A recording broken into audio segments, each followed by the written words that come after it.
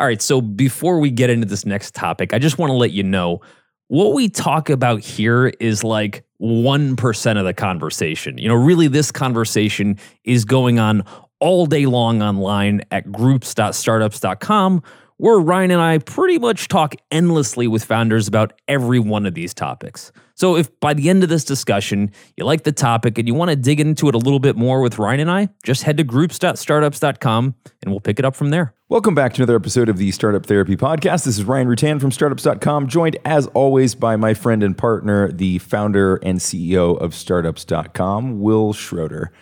Will, as startup founders, we often fantasize even before we've begun our companies about what happens when we sell them.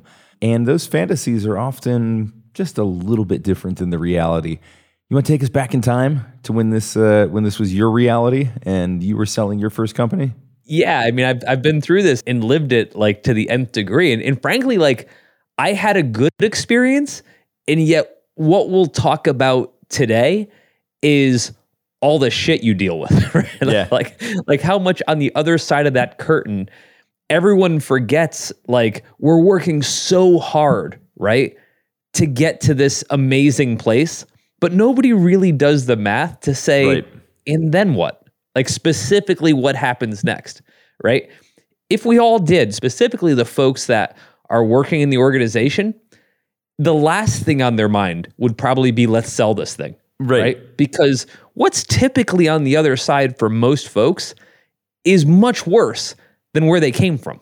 Right? Yeah. So I think, that's worth unpacking. I think for the founders, founding team, et cetera, we think about the payday sometimes, but we don't think about what specifically happens to get that payday. We think, oh, I guess we sell it and we just get rained on with cash and then that's it, right? And it's like, no, there's actually a lot more to it. And it's kind of not awesome in most cases. So going back in my case, to give you just a little bit of context and we'll build on this. In my case, I sold my first company and we had a dozen people. So, I mean, we were small. And the acquiring company had like 40 or 50 people. So they were also small. But I got to say, I think the average on our age was like 22 years old. So to us, we were getting bought by Google, right? Before Google even existed, right? Like, I mean, at least we couldn't believe it. And Ryan, I'll never forget this moment where I sit down with the team and I say, guys, we're going to be able to buy any laptop you want. We have that kind of money now. You got that kind of money. Real computers? Oh my God. I'll never forget this moment. So we drove down to this local computer store. You'll remember this, Micro Center. Oh, very well. And we, it's the Nerds computer store. And I'll never forget, like, we're so proud, right? This is post-acquisition. We grab these shopping carts and we're walking around Micro Center like kings because we have over $10,000 to spend on computer equipment, right? And we're just loading up the cart with all this stuff and everybody is so happy. And like, there's part of me in the back of my mind at this moment, Ryan, that at that time was thinking, we were walking these same aisles like 6 months ago. We were super broke. Like we were determining whether or not we could buy this corded mouse versus this corded mouse. And those were like key decisions we were making. Yeah. Like, well, we got to make sure we got the one with the 6-foot cable. That way the mouse will reach from your desk to my desk when we need to share the mouse that we buy. Yeah. I'm telling you, like these were key decisions. Yeah. And so this is, again, immediately post-acquisition. So I remember going through, bought a printer. Like that was getting a laser printer was a big deal back then. Yeah. And like, somebody got a laptop and their mind was blown. Laptops were a big deal. Anyway, I'm old. So point is, at that very moment, we were still in upside town, right? We were just like, this is awesome. Everything about this is awesome, right? We're getting well paid. We've got, all these things going on. And I remember that sort of being the end of it. Right? Now, that's the interesting part. A few months later, we'd win a big account and become what's now like a $6 billion company. But at that time, what we didn't know what was coming, and what we'll talk about today, was there's a whole life on the other side of an acquisition that no one really plans for. And sure as hell, our staff had no concept for what was about to happen, and it blew us up. Yeah. Yeah, things change very, very quickly, right? You go from the shopping spree at Toys R Us moment to nothing but chores. That's a good analogy. For a new boss, right? It's not the same thing anymore. So going back to that, like how rapid was the transition for you? And I can tell my own story about this as well, but like how quickly did it change? Well, here's where it starts to change, right? The moment you kind of settle in, it's kind of like the analogy I would use, it's like waking up next to a stranger. And if anybody's sold a company and has been through this, they've got to be nodding right now. Because like, yep, I know exactly where this is headed. You wake up the next day, post-sale, after your big celebrations and all the things that you did, your big announcements and all these things. And you got to go back to work, right? You know, many cases you're doing an earn-out or, you know, whatever it is. And certainly the folks that work there have to go back to work. Maybe you get out of it, nobody else does. And so they show up the next day. They've got their new name badges, and they're like, we want you to introduce you to your point of contact. The worst person you can ever meet post-acquisition. It's like going into witness protection, right? Oh my God. Yeah. Oh my God. Your handler. Your point of contact is just a kind way of saying the person that's going to replace you, right? Now, as the founder, there's like a whole bunch of things you're kind of concerned about going into this. You're concerned about who am I going to report to? You know, do I still have a job? I'm not a CEO anymore, so I'm something else most likely, and you're dealing with that. But you know you have a spot. Yes. Right? And you're paid. Yep. The rest of the staff, not so much. And so this one isn't just about how are we affected, because I think obviously we think about that. But Ryan, we've got to think about how is everyone else in the organization affected, right? Because they're kind of fucked. Because they show up, right? And they're running accounting because, you know, they were the only person that took an accounting class in college. So, you know, they're our accountant. Sure. But acquiring company actually has real CFOs and accountants and people who do this for a living for real. And they kind of don't need you, right? Or you're, you know, on the dev team and you're using this killer kind of next gen code base that's just bleeding edge, right? But CTO at acquiring company does not. And while he thinks it's really cute that you use this great new code base, and that'd be great that if someday they could, he doesn't need that right now. And the people that he's hiring don't use that. And you're like, how'd that happen? And so this is happening everywhere in the organization all at once to everyone. Everyone wakes up and goes, who is this person next to me? And does this mean I don't have a job anymore? So like, think about that. Yeah, we've talked about this in terms of, you know, fast growing startups, people, you know, get left behind, right? And the organization can outgrow them and they can become less relevant to the startup over time. But to your point, when there's an exit involved, this happens like that, right? Like everybody who's going to become irrelevant tends to become irrelevant within the first 48 hours to 3 weeks, right? It's just super, super quick. 100%. All of a sudden you realize I don't have a future here. I had a job a couple of days ago. We all got really excited about selling this thing, and maybe I'll get a little bit of money from that, but it's not going to replace my salary for the next couple of years. So now I have to figure out what I go and do next, which can really change the sentiment in the office around, you know, how everybody's feeling. Well, 5 seconds ago, as the CEO or somebody on the founding team, you were making all the decisions. And, you know, Ryan, you and I sit in a room and we make a decision and we just go, right? And all of a sudden, the go part gets taken out, right? Like you and I can make a decision, but the next step is to go ask for permission from someone else, right? That's not what we signed up for, right? Ironically, that's also not how we got here. Exactly. Right? But that's how it works.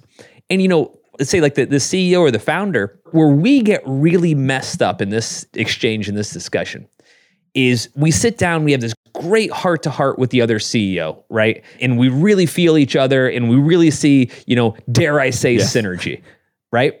But there is an awful lot in between those statements and those discussions that doesn't get covered, right? There's a million day-to-day decisions or thought processes that we kind of assumed we'd still have, like we'd still control, but we absolutely don't. And when it comes to rock, paper, scissors decision on these things, we lose. No matter what rock, paper. We're not holding any of those three objects. They were like rock, paper, scissors. Why do I have a feather? Like, where does this fit in? Like, when do I win? Like, you don't ever. That's perfect. No, it's amazing. And so we just don't do that math. We're so hung up on, we've probably been doing this a long time, like maybe like 10 years. And we're so hung up on just getting past the finish line. We're not taking the time to say, okay, what exactly is on the other side of the finish line? And not just for me, but like we're saying. Yeah, man.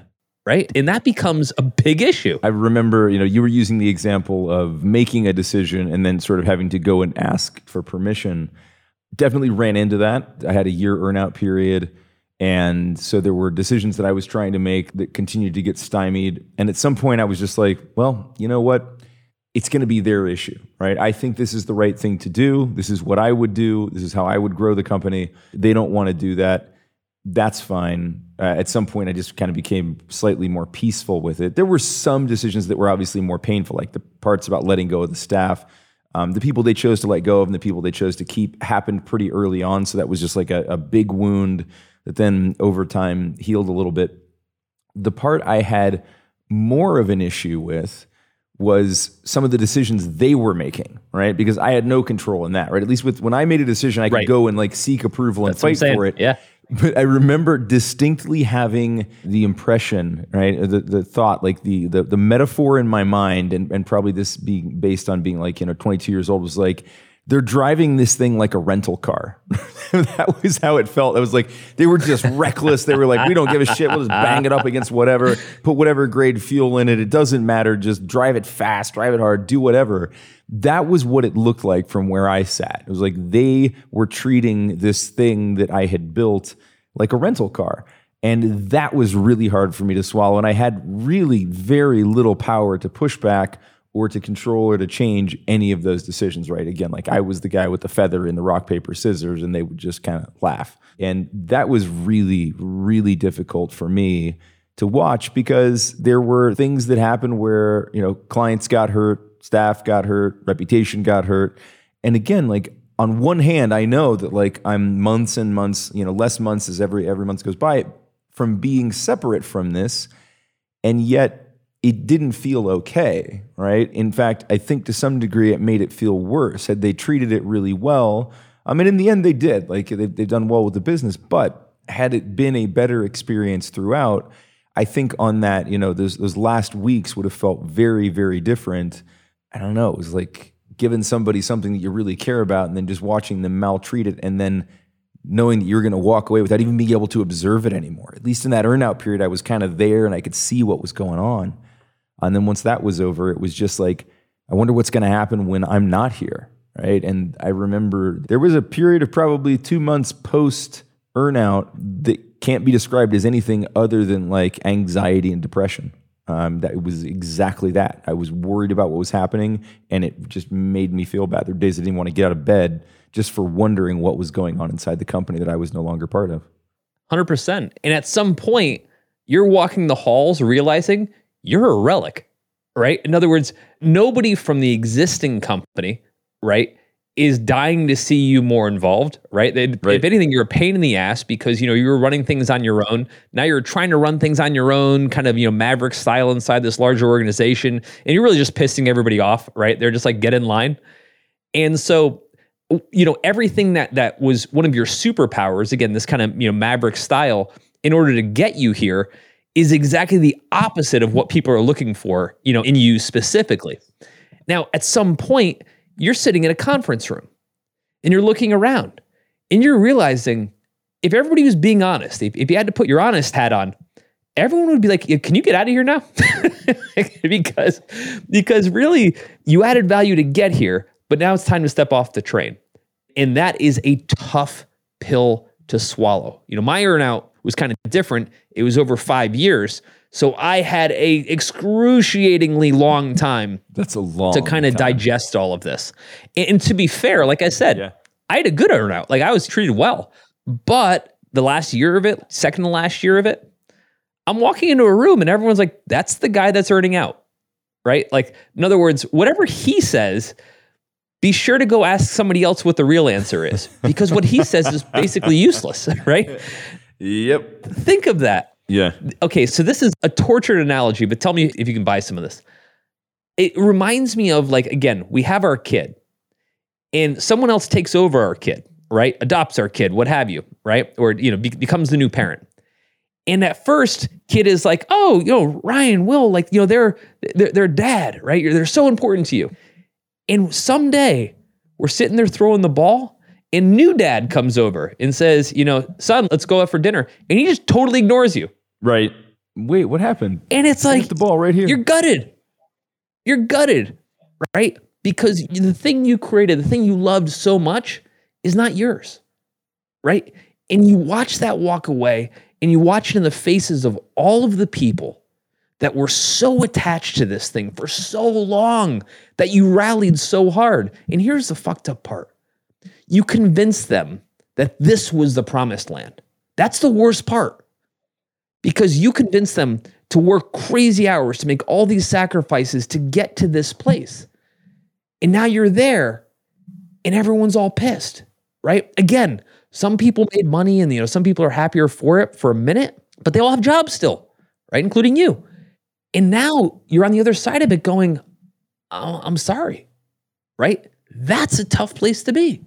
Yeah, it's like, we're going to spend 40 years walking through the desert together and it'll be great. And we'll get to this place and then it'll be great. And then you get there and it's just another desert. And you're like, and by the way, now you're going to walk by yourself for the rest of it. It's like, nobody's real keen on that answer, but that is sort of how it plays out, right? I mean, you do see some, I would say, but with really small organizations where there are acqui-hires that are done where the entire team stays on and remains relevant to some particular aspect or product within the company. But those are the exceptions that prove the rule, right? The vast majority, they're not buying the team. But even still, we hired these folks because they were gunners, because they were ready to tear it up and, kind of go at something. But we also lured them with reward, right? We lured them with this idea that if you step up and you do what you're so good at doing, there will be some kind of exponential reward beyond what you could just get in a paycheck. Well, now you're just back to getting a paycheck, right? And maybe it's a better paycheck, right? But the very people that you would have had to recruit to this, misfit island of activity that you created are the very people that are not suited to just have a name badge, right? That's exactly what they didn't want to do. To make it worse, you also took away all of the reward. Now, look, companies will sometimes, if they're smart, they'll create some, upside structures for usually a fairly short period of time, 6 months to 2 years. And that works for a minute, maybe, but those reward structures are rarely anything compared to like what the deal itself was. And they're mainly there to just make sure that the acquirer doesn't get screwed, to make sure that everybody just doesn't run for the exits the moment they sign this check. It's an insurance policy, right? And it's a good insurance policy. It's important. But how do you keep selling that, right? How does that whole staff, the people that work so hard for you, knowing that their upside, if it's even that, is a 6 to 18 month, 2 year maybe window, how are they possibly excited about taking that any further? How do you retain those folks? How do you sit across from them in year 2 and say, stay here because this is important? By the way, I just want to mention, if what we're talking about today sounds like the kind of discussion you wish you were having more often, you actually can. We're online all day, every day, working through exactly these types of topics with founders just like you. So any question you would have, or maybe some problem you just want to work through, we're here and we love this stuff. And we're easy to find. Head over to groups.startups.com and let's just start talking. Right. Because the benefit's kind of unilateral, right? It's unidirectional. It doesn't have the same impact for them. And to your point, there's a diminishing return on that. And so, yeah, it does become very hard. And I think that it's exacerbated more by if this was just, a group of people who've been working in a corporate environment who were all of a sudden incentivized in that way, it'd feel very differently, right? But they answered to a different rally cry, right? You said this. These people were picked because they were the gunners, the hard chargers, the people who were willing to, run with you into the abyss. And now we're in a corporate environment with some minor financial incentives and Hawaiian shirt Fridays and badges and, Friday pizza, right? Like it's not the same thing, right? It's not the environment they want to be in, and Right. the incentives typically aren't strong enough to keep them. And so, like in my experience, and having observed tons and tons of startups, there's almost always attrition during this period. A lot of people don't even stick around for those incentives, right? They're like, you know what, not worth it. I don't need whatever extra carrot this is. I'd rather go work on something that I want to work on, just because that's the personality, right? And that's fine. That's fine. And they're often better off, right? It can feel very painful to watch them go. But then typically within a couple of months, they've settled into something that they'd rather be doing.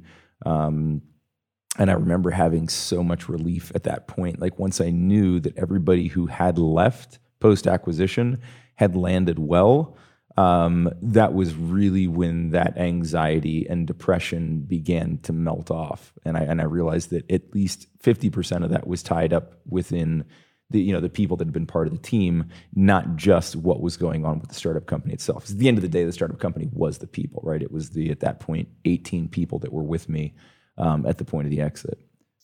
I had a friend of mine that just exited his company recently, and it was about a 10-year run to get there, right? And so take that for a second, just the 10 years. Think of how much time you spend with people over the course of those 10 years to get to this point, to essentially have that relationship and all of that unwound in a period of, say, 6 months. It's almost the equivalent of being married to hundreds of people At the same time. and getting divorced from all of them, right, overnight at the same time. Gut-wrenching. It tears us apart. And again, I'll keep coming back to this. Right. And it's exactly what we were going for. This is exactly why we killed ourselves to get to this point. It's bananas when you think about it, right? And again, the idea is that we all got so well compensated, we all did so well that it was worth it. But here's the thing. And maybe it was, maybe financially everybody's well taken care of. And that's wonderful if that's the case. But what we got to remember is not everybody's retiring on an island after this, right? We have hundreds, and whatever your numbers are, maybe hundreds of people, they're worse off, right? And again, this isn't an episode about, why not to sell. This is about what to consider when you do, right? You got to look past the paycheck, and you have to look across the next couple years and say, what are we really signing everyone up for? And I think if you're sober about it, right? I think if you say, look, this was what we were headed toward, certainly what we told the investors we were headed toward, and they're perfectly cool with it for all the obvious reasons. This is what we're headed for. But now that it's happening, we have to be particularly mindful and delicate of how we deal with it next, because there's a lot of asymmetry in the upside of the entire staff on this. You know what I mean? Yeah, the asymmetry I think is an important piece, and depending on the size of the organization and the timing in which people came in, and how your stock vesting works, all of those things. I 2-3 weeks ago talked to a fairly young female founder who had come through an acquisition as an employee, but she was like employee 35 out of 36 people. She was literally like one of the last few in. Had only been there for like 6 or 8 months. Was really enjoying the job and all that. Now considering starting her own thing because she's without a job. And she said, they had this party where they handed everybody their checks, their pro rata shares, and she opens it up, and it was less than half of one of her 2-week paychecks. So it's like, how excited can one really get about that? Like, you no longer have a job. Here's half a paycheck as your reward. Yay. Right? Wow. Yeah. So, yeah. You kind of want to think through that one a little bit more. But no, but that's actually stick with that, Ren.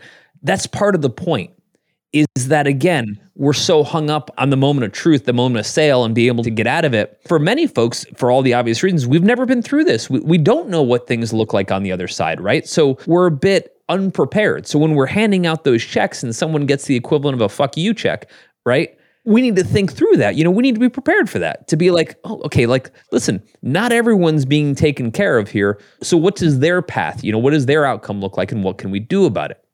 And I think part of what we need to be mindful of, it's not just, did everybody get well paid?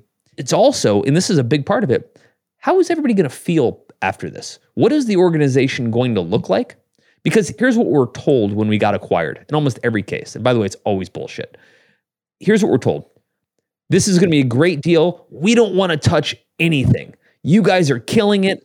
All we want to do is leave things the way they are and let you guys run things exactly how you've always been doing them. Here's why that's bullshit. No company can exist meaningfully with some rogue entity where they have no fucking idea how it's going, letting them know from time to time that it's going well or it's going terrible, and just doing a check-in. These aren't investors that are looking for investment updates. They own this. Though you are employees of that company. And once the pixie dust wears off and everyone becomes sober, they're not going to look at you a year from now like this once hot startup that we bought.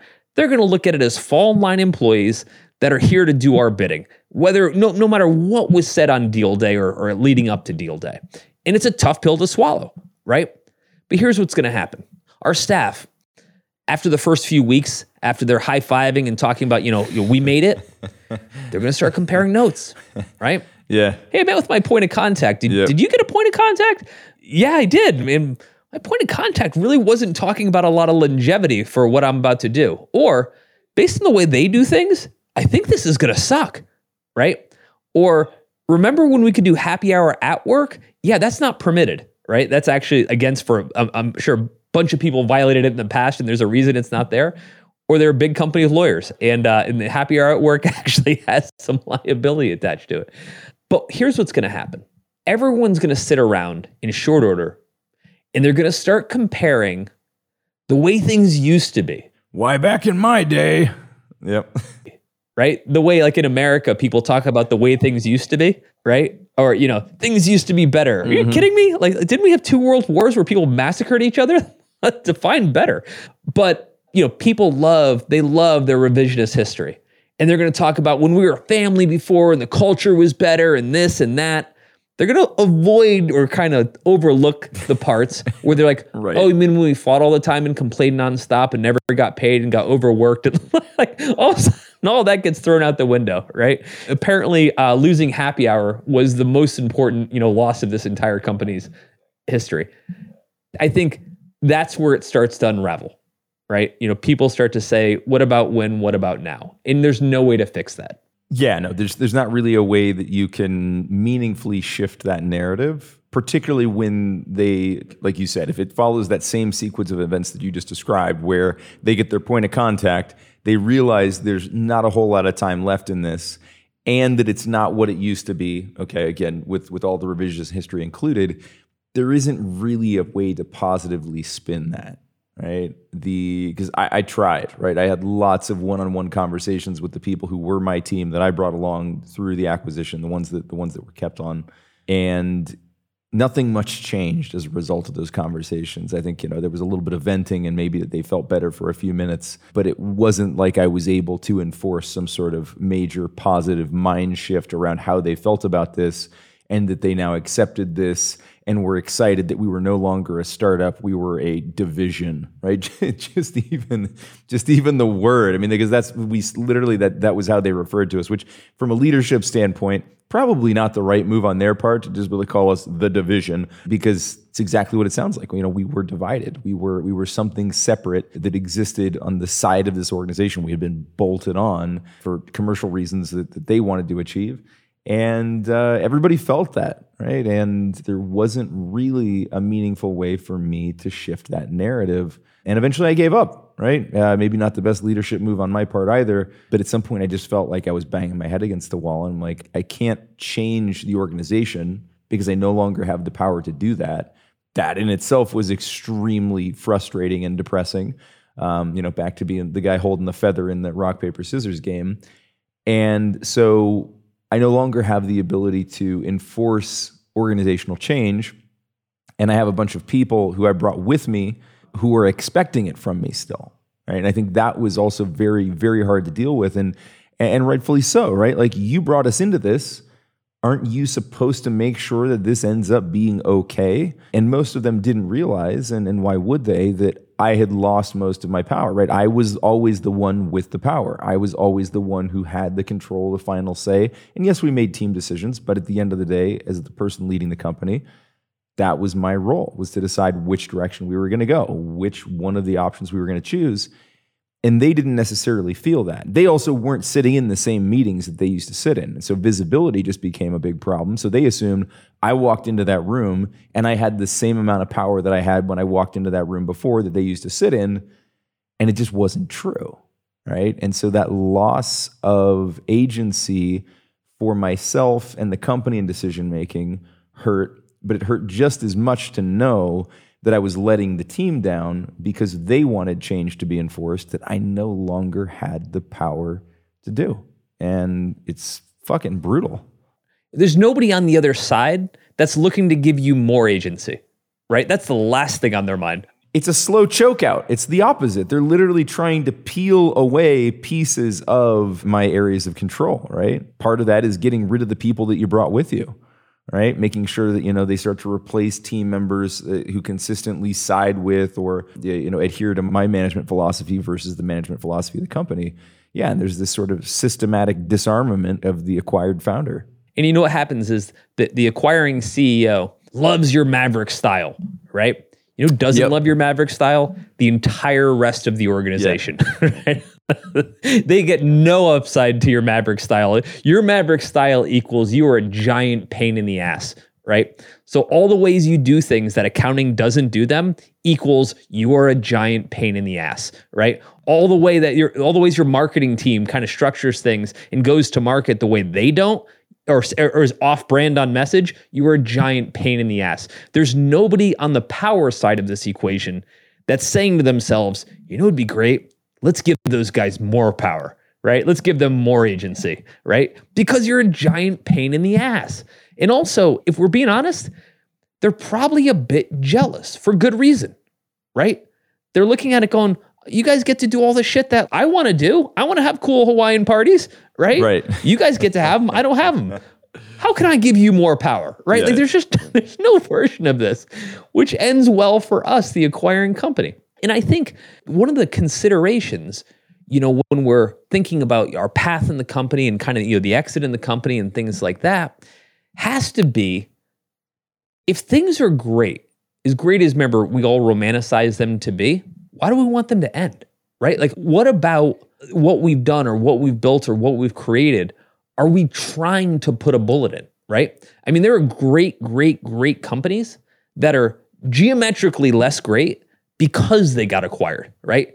See anything that Yahoo ever acquired, right? AOL, who ironically acquired Yahoo, ever acquired, right? Like, if you want to take all of the intention out of a company, go to some of these acquiring entities. And by themselves, I'm willing to bet all of these companies, all of these startups pre-acquisition were great companies to work for. Post-acquisition, maybe not. Now I can't speak for every startup that's ever been built, but if I were, a betting person, I could probably put a lot of bets. Was this a cooler company post-acquisition or pre-acquisition? And make a lot of money because I'd win on damn near every bet, right? So I just want to stick with that for a second. As founders within the management team, the staff, et cetera, if we're so hell-bent on basically ending this thing, why?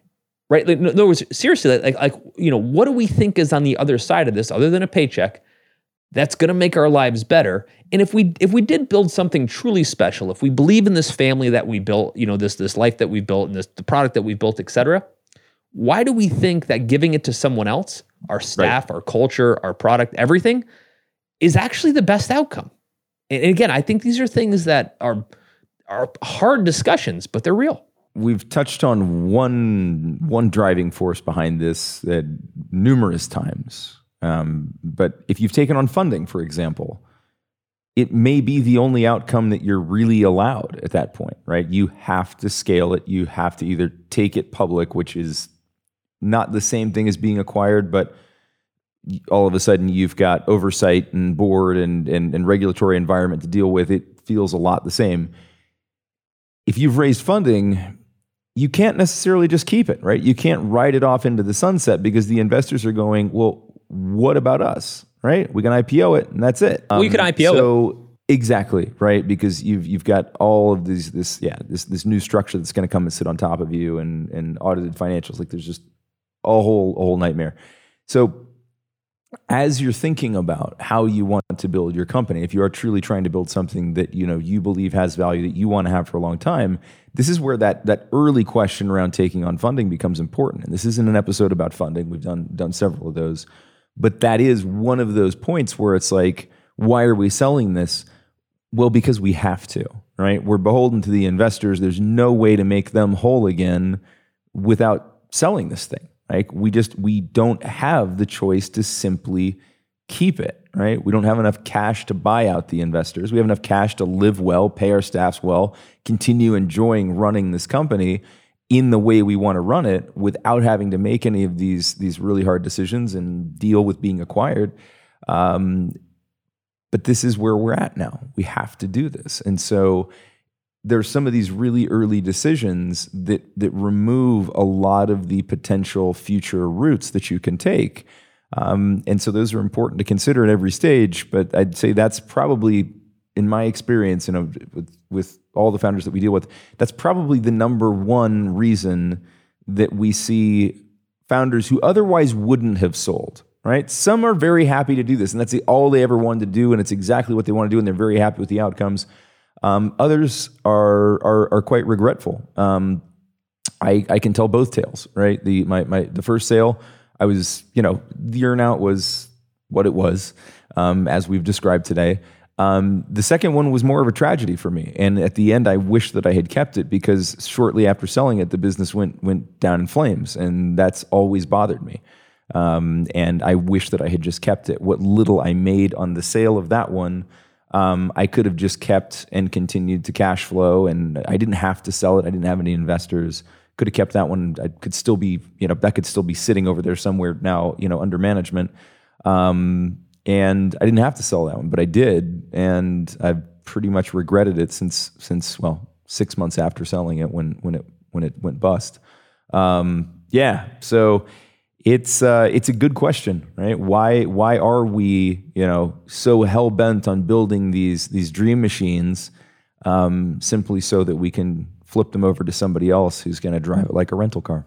Well, right. And look, at its core, I think that it's not about whether or not, as founders, we're willing to sell or not willing to sell. Like, again, everybody has their own incentives. And Ryan, I'm sure you would agree, neither of us are in any position to tell people what their incentives would be. No, of course not. What this is really about, it's about saying, look, I know that I want to get to this end game, but the end game has a very true cost, not just for me, but for every single person I'm dragging across the line with me.